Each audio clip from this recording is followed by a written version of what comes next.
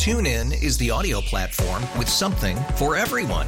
News. In order to secure convictions in a court of law, it is essential that we conclusively. Sports. Shot clock at 4. Doncic. The step back 3. You bet. Music. You set my world on fire. Yes, and even podcasts.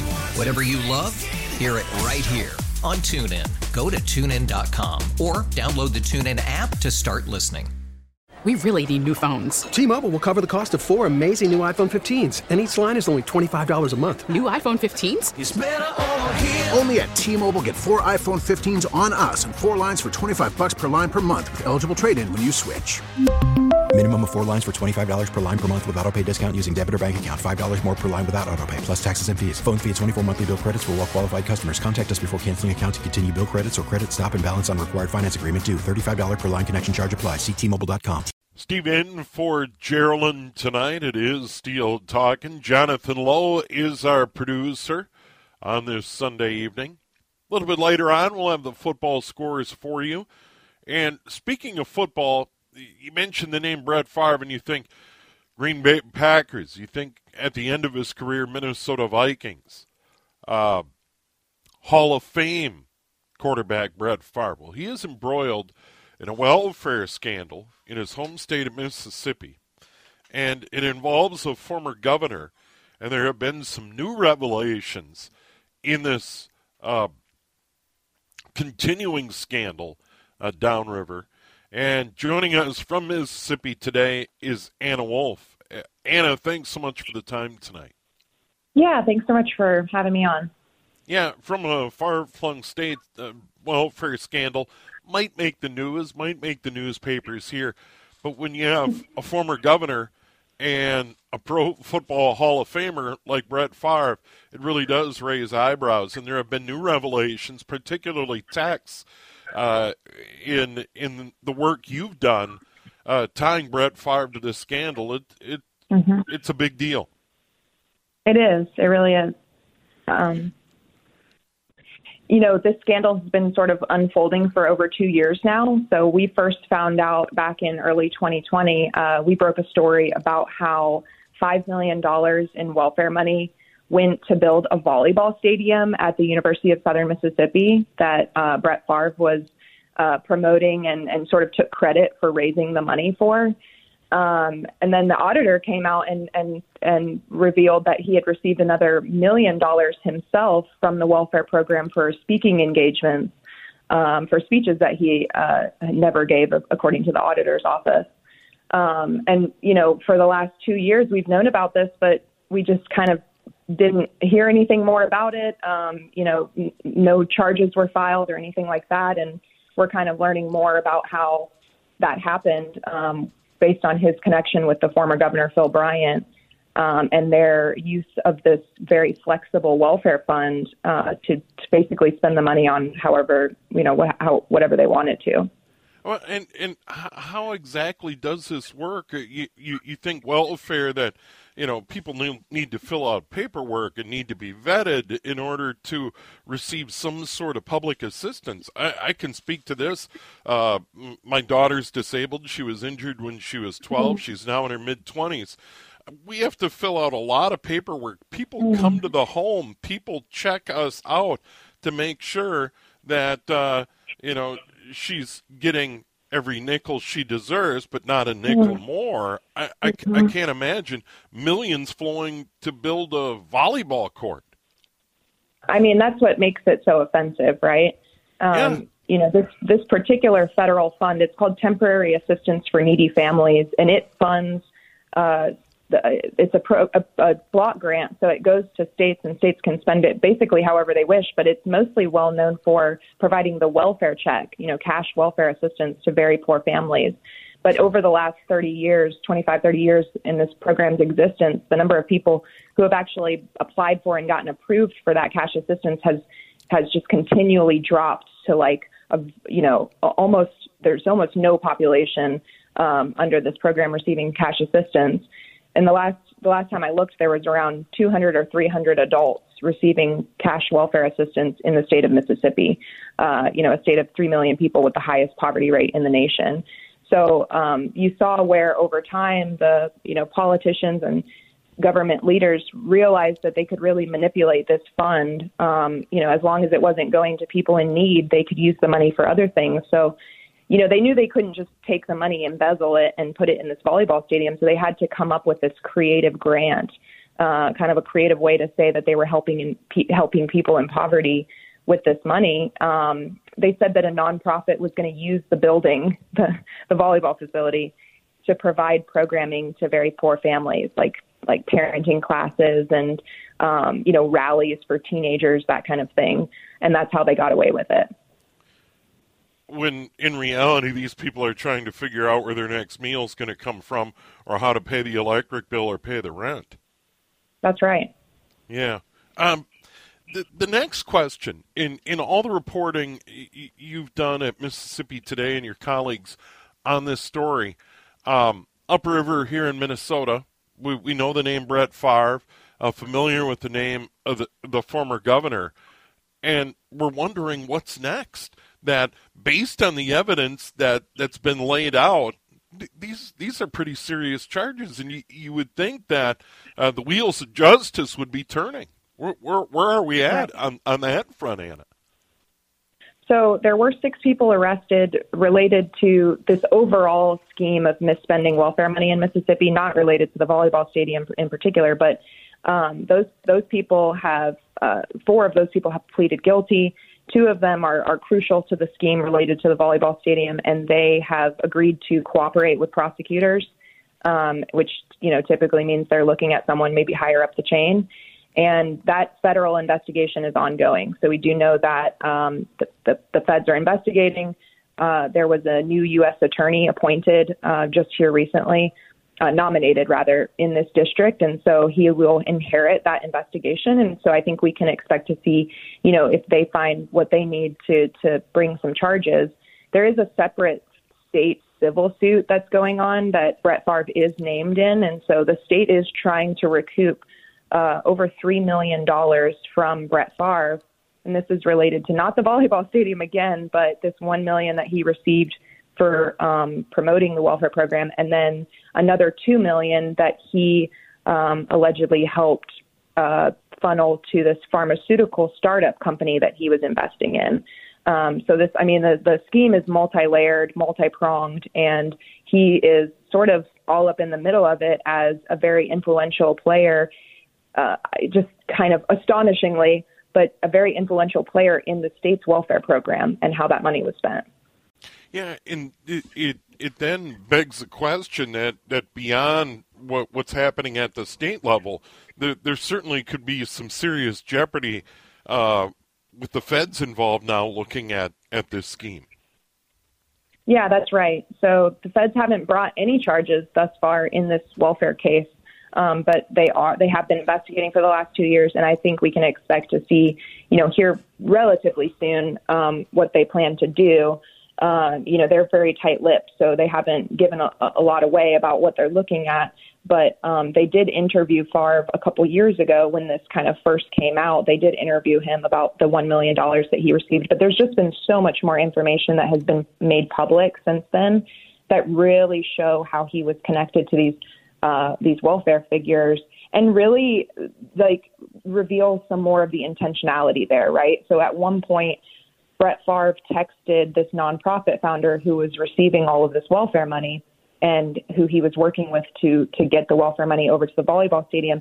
And he asked her if it would be basically if they could make it work by giving him the money, under a promotional gig, like a sponsorship, essentially, if he would cut ads, radio ads for the welfare program. So think of this. He's getting $1 million from the welfare program in order to publicize that these services exist to people in poverty, so that they will know about them.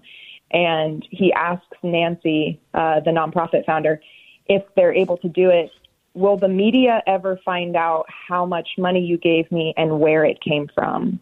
And so I think that shows how they were attempting to operate in secrecy. That gives, speaks to his intentionality here and sort of that he knew what he was doing. What has Favre said about all of this? Have you or another reporter at Mississippi Today been able to reach Favre? What's his comment been? That's a good question. So we reached him in the very beginning, when this first came out. And, we were the first ones to figure out how he was connected to this welfare scheme in the beginning in general.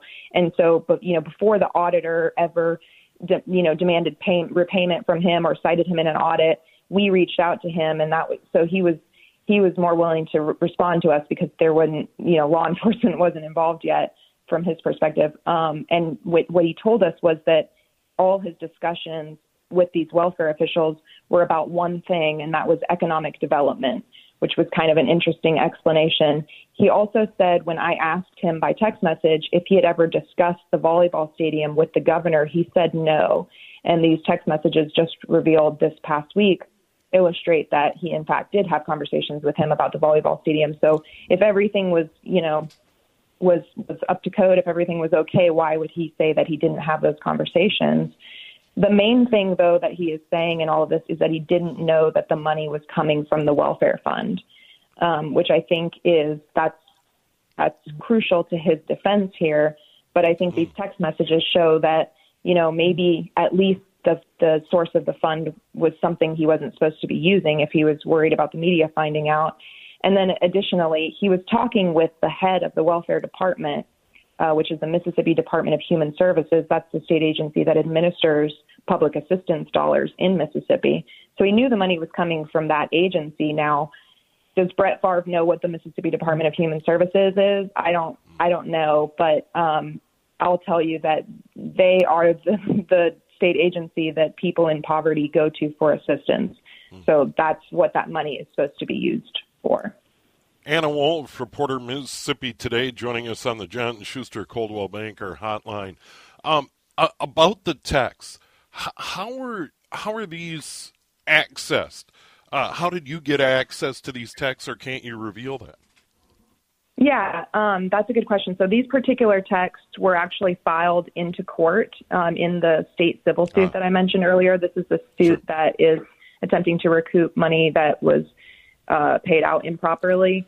So they are public record. They are public record at this point. There were some other messages. Yeah, I mentioned that pharmaceutical company that Favre helped funnel money to, and there were some other text messages that really show that the governor was involved from a perspective of personally gaining from it. Favre had offered the governor stock in this company in exchange for his help as governor. And so that was kind of a separate story. But as you can tell, it's very multi-pronged. And there are a lot of different things that I think that federal authorities would be interested in pursuing here. And what does the former governor, Phil Bryant, had to say about all of this? What has he said on the record? So regarding the text messages about the pharmaceutical company, this story came out several months ago, but we were able to at that point sit down with him, and he told us that he did not read his text messages carefully enough to appreciate what Favre was asking of him. So when the Favre would say, hey, we got our money from the state, thanks for that, and the governor just said, sounds good, or, whatever positive response he replied, he told us, he explained that by saying that he didn't read his text carefully enough, which viewers can take that how they will. Yeah, and another part of this, how is this reporting being received? You have a former governor, powerful people. You have Brett Favre, a folk hero in Mississippi. What are you hearing about all of this? From the people who know about how public assistance works in Mississippi, it's really, the reaction is that they're not surprised that this could happen. We are in a state that has deprioritized programs to people in poverty. We have used money that the federal government gives us to solve poverty in ways that are totally ideologically influenced. So, the welfare program in Mississippi doesn't prioritize the outcome of people leaving poverty. It really more is used to satisfy this notion that people in poverty really just need like a pep talk from Brett Favre or, motivational speaking in order to escape poverty. And it prioritizes that over, putting an actual dent in poverty. So people are not surprised that this money could have been siphoned away like this. That's the reaction that I've come across. Well, Anna, good to visit with you. Thank you for your reporting on this story, and I get the sense that there's still more to come. Oh, yeah, definitely. We're still pulling that thread. Yeah. MississippiToday.org is the website, and the reporter, Anna Wolf. Anna, thanks so much for joining us tonight. Thank you. Appreciate you. All right. Anna Wolf, MississippiToday.org. Quite a story involving a folk hero in his own right in these parts. Former Green Bay, former Viking quarterback Brett Favre embroiled in this scandal back home in Mississippi. And I invite you to go and read more about this. It is something. 823 here at News Talk, 830 WCCO. TuneIn is the audio platform with something for everyone. News. In order to secure convictions in a court of law, it is essential that we conclusively. Sports. Shot clock at 4. Doncic. The step back 3. You bet. Music. You set my world on fire. Yes, and even podcasts. Whatever you love, hear it right here on TuneIn. Go to TuneIn.com or download the TuneIn app to start listening. We really need new phones. T-Mobile will cover the cost of 4 amazing new iPhone 15s, and each line is only $25 a month. New iPhone 15s? it's better over here. Only at T-Mobile, get 4 iPhone 15s on us and 4 lines for $25 per line per month with eligible trade-in when you switch. Minimum of 4 lines for $25 per line per month with autopay discount using debit or bank account. $5 more per line without autopay, plus taxes and fees. Phone fee at 24 monthly bill credits for well-qualified customers. Contact us before canceling account to continue bill credits or credit stop and balance on required finance agreement due. $35 per line connection charge applies. See T-Mobile.com. It is Steel talking here on a Sunday night. Gerald Linton has the night off. Steve Thompson sitting in. I've been on weekends for a while here at News Talk, 830 WCCO. Lately, Saturday afternoons, and then filling in for Henry Lake from time to time. I was in Friday night following the Twins' loss to Cleveland. Twins win today. Joe Ryan was great, 3-0. Twins are 6 games back with 18 to go, and you can quickly do the math. Pretty easy. If Cleveland goes 8-8, Twins need to go 14-2 to tie in the division. By the way, the Vikes play tomorrow night. We'll have some football scores a little bit later on here on the program. Jonathan Lowe is our producer, and still to come on the show tonight, Christopher Phelan, professor of economics from the University of Minnesota. Inflation is still a big deal. The numbers are not good. It had an impact on the stock market. Now, prices at the pump, what we're paying for gas, continues to trend down. But that's not the entire story. So we'll get into that.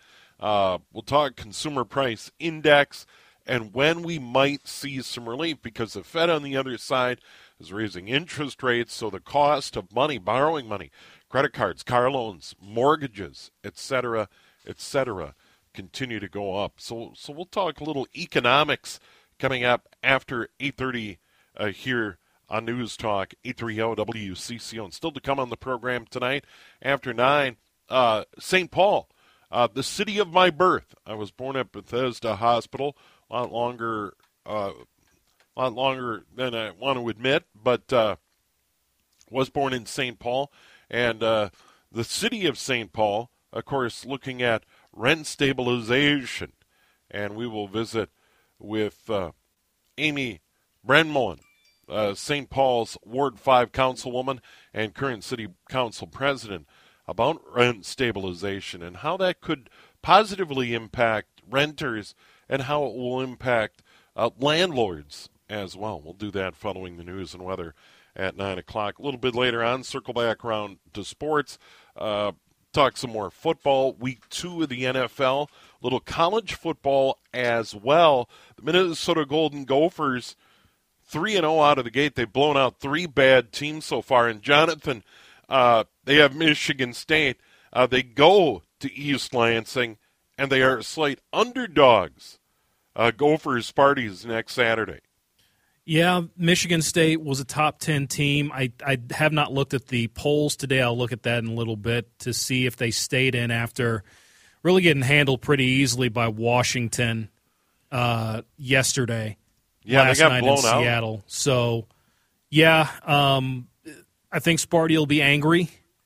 And an angry Sparty is not usually a good Sparty to face. Right. So we'll see what happens next Saturday. But I think if the Gophers win that one, the way that some of these teams have been bubbling up early in the season, I think if they win in East Lansing, I think they will be ranked by this time next Sunday. Yeah, and you look at the rankings right now, Georgia, number 1. Alabama 2, Ohio State 3, Michigan 4, Clemson 5. And then you go down the list. Penn State's jumped to 14.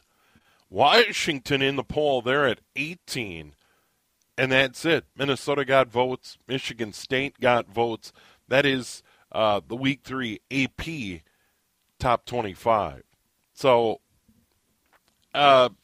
Minnesota hasn't played anybody, but they have blown out 3 bad teams, so you got to give them credit for that. But a big step up in talent on the road in the Big Ten, and as they say, it is certainly going to be a challenge on the road in the Big Ten. And I think they were, 2.5-point underdogs going into that game next Saturday. That was the early line. Chris Ottman-Bell injured in that game and that win over Colorado, that blowout win. But Mo Ibrahim has been lights out and just absolutely phenomenal for the Golden Gophers so far. So quick break, we'll come back, little weather, and then some Econ 101 coming up here on News Talk, 830 WCCO. Sunday night, Steel Talk, and Geraldine has a night off. Steve Thompson sitting in. Jonathan Lowe is our producer. And we'll circle back around to the football scores a little bit later on the program tonight. Talk a little more MLB. Twins get a win today. Probably too little too late. They're not mathematically eliminated, but it is a tough uphill climb for the Twins with 16 to go, and they're 6 back in the division. Right now, speaking of the math, we're going to talk about the economy and the numbers, and we're pleased to be joined by Professor of Economics from the University of Minnesota, Christopher Phelan. Good to visit with you tonight, and not the best news on inflation. Even though gasoline prices continue to fall, there still is upward pressure in other parts of our economy. Hi, good to be here. Thanks for having me. Yeah, thank you. The inflation numbers for the last several months have been pretty flat.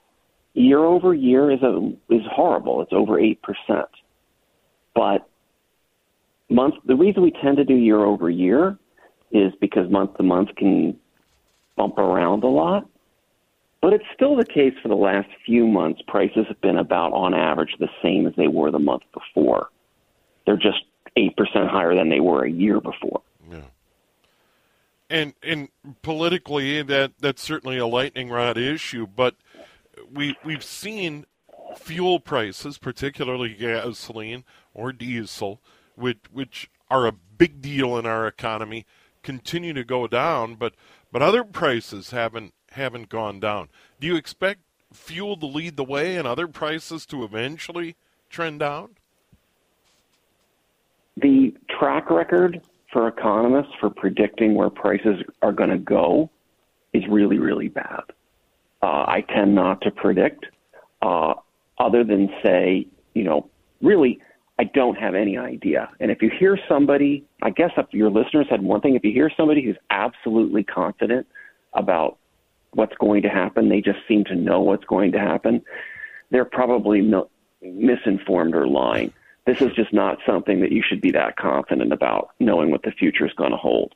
I would say that the last several months, especially the last month of data, were that the only reason prices didn't go up on average was because gasoline and diesel came down and a few other things. Yeah. But what I was going to ask you beyond that, fuel supply and demand, futures markets, all of those sorts of things, it gets complicated, but demand started to trend down. The prices have been trending down. But beyond that, there are other things in the economy that have to be puzzling, because we're coming out of COVID-19, really in our modern economy, an unprecedented shutdown, if you will. You have unemployment generally at all-time lows. There's also a lot of positives in the economy to go along with the bad news on inflation. It's a very puzzling time right now for economists. Most times of recessions, they're kind of all the same. You tell me we're in a recession, I'll tell you what's going on with everything. That is not true this time.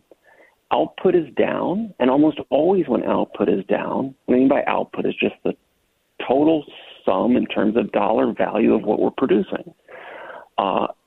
It's down. That's usually the definition of a recession. And almost always when that happens, unemployment is really high, not low. So this is a strange time, somewhat uncharted waters, I guess I would put it. So because it's not like every other downturn, it makes predicting what's going to happen hard. I would assume output could be down because of supply shocks. Yeah, and I would suppose that with the supply chain that makes it difficult. And I was thinking about vehicles. Drive by any car lot, there still aren't a lot of new vehicles to be had. I think the supply is getting a little better, but there is also that pent up demand as well. If you do want a new vehicle, you're going to pay sticker or more in many cases. So there's the big ticket items, but I would assume it also is even with the holiday season coming up, the upward pressure and the demand because of the challenges of supply chain that still exist. Yeah, it's not a bad rule of thumb for thinking about inflation. It's too much money chasing too few goods. And we've been doing both. The Fed has been increasing the supply of money pretty fast, a lot in reaction to COVID. They wanted to keep the economy up, so they increased the money supply, and the supply chain issues caused that's the too much money, and the supply chain issues are causing too few goods. So again, inflation is too much money chasing too few goods, and we got both going on. Joining us on the John Schuster Coldwell Banker Hotline is Professor of Economics from the University of Minnesota, Christopher Phelan. It looks as though our economy dodged a huge bullet when that rail strike was averted. We talked about supply chain. That would have had huge ramifications in the here and now and a ripple effect had there been a rail strike. I'm not an expert on that, but I tend to agree. A lot of stuff gets compared to, everyone's always talking about the fact that in Europe their trains seem to be so great. You can get from here to there very quickly and very comfortably. But they tend to use their railroad tracks for people. And they're not very good at using their railroad tracks for stuff. They tend to use trucks for stuff. We tend to do the exact opposite. We have a great rail system for stuff, not a great rail system for people. Mostly it's because things are spread out here and it makes more sense to fly. But yes, the amount of stuff that's handled by our pretty good railroad system is enormous. We tend to even, almost all of agriculture, a good amount of our oil, which we should probably be putting through pipelines instead. But yes, it would have been bad. Yeah, and hard to predict what would have happened or what the ultimate impact. So in the short term, that was averted. if labor ratifies the deal, it will be permanently averted, but it looks as though no rail strike in the near future. The other thing we keep hearing about is the Fed and what they're doing with interest rates and the cost to money, whether that's credit cards or a car loan, and then ultimately the impact on mortgages. And I know mortgages are a little bit different, but that's really one of the tools they have to fight inflation, and that is to raise interest rate. Stock market doesn't seem to like that. Well, if you just go, first of all, I am an advisor to the Federal Reserve Bank of Minneapolis, but I'm only speaking for myself when I say anything on this. Sure. Whenever interest rates go up, I mean, what do you get when you own a company? You get the right to your share of all their future profits. But literally, when interest rates go up, it means that we're valuing anything in the future less. So it makes sense that when interest rates go up, stock prices go down. You're just valuing less what you get when you buy a company, which is all these things 10 years, 20 years in the future. Yeah, and is that really the most effective tool, though, I think in a bigger picture, to fight inflation, to continue to make money, if you will, more expensive? One of the things I guess I've heard, and I'm hoping you can speak to this, Americans tend to rely on credit heavily, and making that more expensive could have a tremendous impact on an individual's budget. I think that's the only real tool they have. I mean, they have other tools, but they're all kind of the same. Mostly all the Fed can really do is decide how many pieces of paper, and they're not actually pieces of paper anymore, they're entries in computers, how many little green pieces of paper that say 100 or 50 on them to create or destroy. They create money by buying things, and they destroy it by selling something that they bought in the past. And what they're doing by raising interest rates is basically saying we're not going to buy as much in financial markets as we have been. So they're not creating as much money, which is, that's exactly what they have to do. And when they do that, it hurts people. So they don't go out and buy as much or attempt to buy as much. But people attempting to buy a ton of stuff is exactly what's causing the inflation. Inflation is always caused by people going out and trying to buy more than they did before, bidding up prices. So it's unfortunate because, you hurt people in the wallet. They don't go out and buy as much, but that's the only way to stop inflation. And the impact globally, you hear this idea that, it's a global economy and that the United States isn't going it alone, that earlier this year, fuel prices, a global commodity like oil, it was high everywhere in the world. And I would assume the United States is not alone seeing higher prices for food, clothing, etc. Well, that is true. We've been seeing an uptick of inflation through a lot of the developed world. The thing is that you're not going to see it's a mistake to think that inflation is caused by this price or that price going up and then filtering through the economy. If you don't have generally there's not a lot of historical episodes where we've seen significant inflation without significant money creation because one price has gone up. Because what usually happens if there isn't significant money creation, when the price of oil goes up, people do spend more on oil, but since they only have so much money, they spend less on other things. So the average, some prices go up, oil, other prices go down because people are trying to buy less of that other stuff because they're buying the oil.